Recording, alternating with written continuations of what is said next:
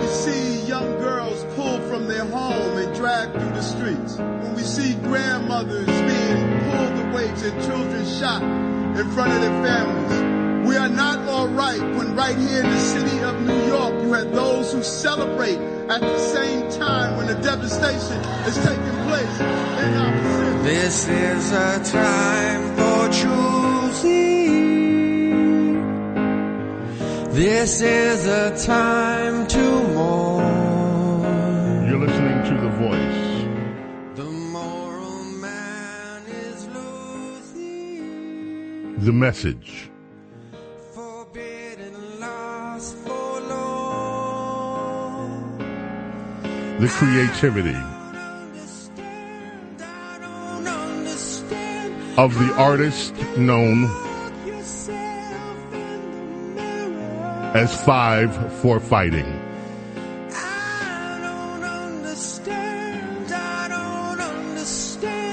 How did that blood fill up your eyes? His name is John Ondrasik.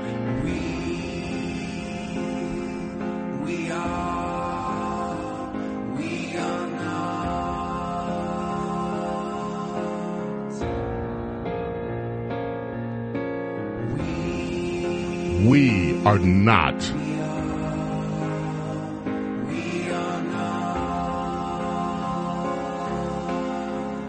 We are not.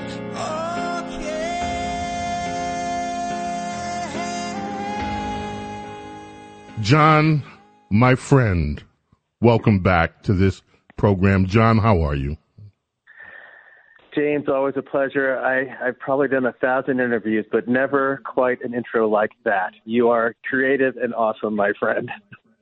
John, first of all, once again, you have done it. When I saw the music video, first, folks, the music that you heard is so chilling and so gut-wrenching. If you have not seen the video, you have to seek out this music video that Five for Fighting, that John Ondrasik has done here. You must see this video. John, I know what inspired you. The song says what inspired you, but when did you decide to do this, and how did this come together for you? I think we all were horrified by the atrocities of October 7th. I think for so many of us, it reminded us of 9/11 and frankly also the Afghan withdrawal, where we were seeing these images of just unimaginable horrors.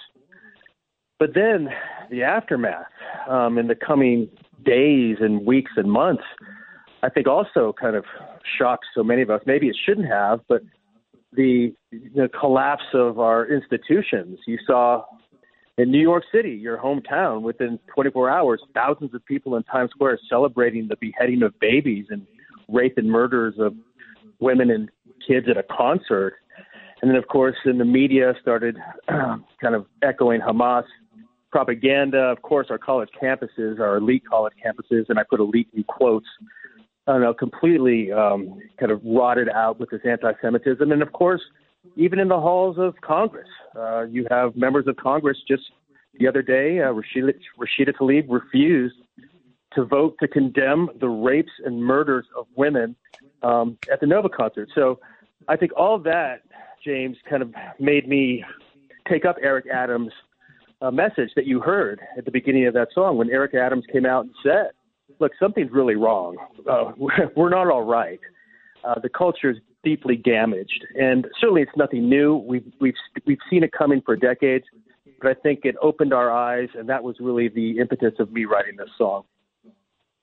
John, you are becoming, it seems to me, look, you are such a successful songwriter, and you could just very easily sit out these sort of controversies that happen across the globe.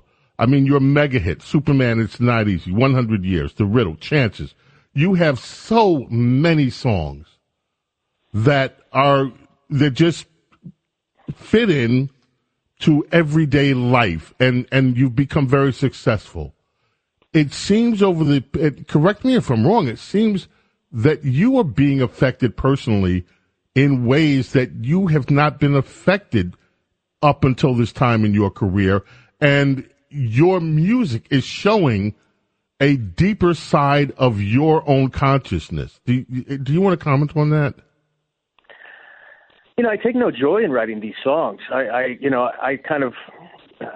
I'm annoyed when celebrities get on their soapbox and lecture to us about, politics and world events. But, look, James, you're a songwriter. You know the history of music. There's been a history throughout music of people writing about the time. Certainly the 60s and the protest songs of the 60s were very important to the culture. And I think songwriters have always had an obligation or need to speak to the issues of the day. And it's interesting, so many people, especially with this latest song, I get one question when everybody asks me about this song, okay, and the question is, where is everybody else? Where are the other songwriters? Where are the other artists? Where is everybody else, John? Yeah. Where is everybody else, John? I wish I had a good answer for you, James. I mean, look, we're talking New York City right now. 22 years ago, I had the honor of a lifetime to play the concert for New York, and every icon in music was there, providing solace to New York, condemning the acts of Osama bin Laden. And here we are 20 years later, and we have these similar atrocities. And it's crickets, it's silence. And look, I talk to folks who know some of the icons in this business, and they say, look, they're scared, they're worried about their families, they don't want their concerts protested. And that's all true. Look, when Israel shared my video on their social media, I get it. There's a lot of people out there that are crazy, threats.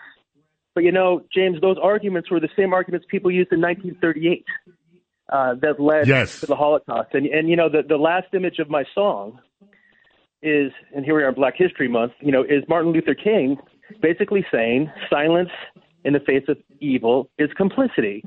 And I don't expect every artist to stand up and start screaming about condemning Hamas, but nobody? I mean, it's really a disgrace and a shame to this generation of artists, especially those of my generation who know better. Let me ask you about that because, yes, your song has been embraced. Your song has talked to us about some of the experiences that you have had since this music video. It's more than a song, John, because this is a song and a movie. It is a short movie. I'm not even going to call it a music video. It is a movie because it grabs you, just like the song grabs you. And, John, once again, I don't know how you pull these performances out of yourself. It is raw. It is beautiful. It is chilling. All of that. Talk to us about some of the experiences you've had since you released this. It's similar to when I put out the Afghan song, Blood on My Hands, James, and also the Ukraine song. You get thousands of emails. I've received thousands of emails from Jewish folks saying, we feel abandoned. Nobody kind of feels our pain. And of course, you get a lot of folks who are angry with you. But just like those three songs, all three of my songs are connected. Again, I never thought I'd write the Afghan song. I never thought I'd write the Ukraine song. I never thought I'd write this song. But they're really moral messages, right? It's really about good versus evil. Even my song, Okay, it's not really about Hamas versus Israel. That's just the surface. It's about those who want to support freedom, human rights, and those who want to tear down this kind of generational freedom that we have. And you see that in so many of the bodies. You see that in the UN, which is massively corrupt. But, it's humbling to get, the responses, but that's not enough. Look, we see in some of the polling that we are losing our generation of children, our kids. From 18 to 24, more than half support Hamas over Israel. 20% say that the Holocaust never happened. 70% label Israel as an oppressor.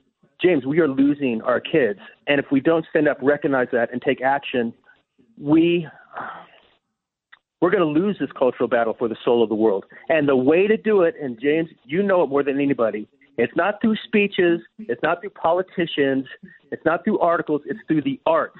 The arts are how you get to the kids. And if the artists don't stand up, I do feel we're going to lose this battle.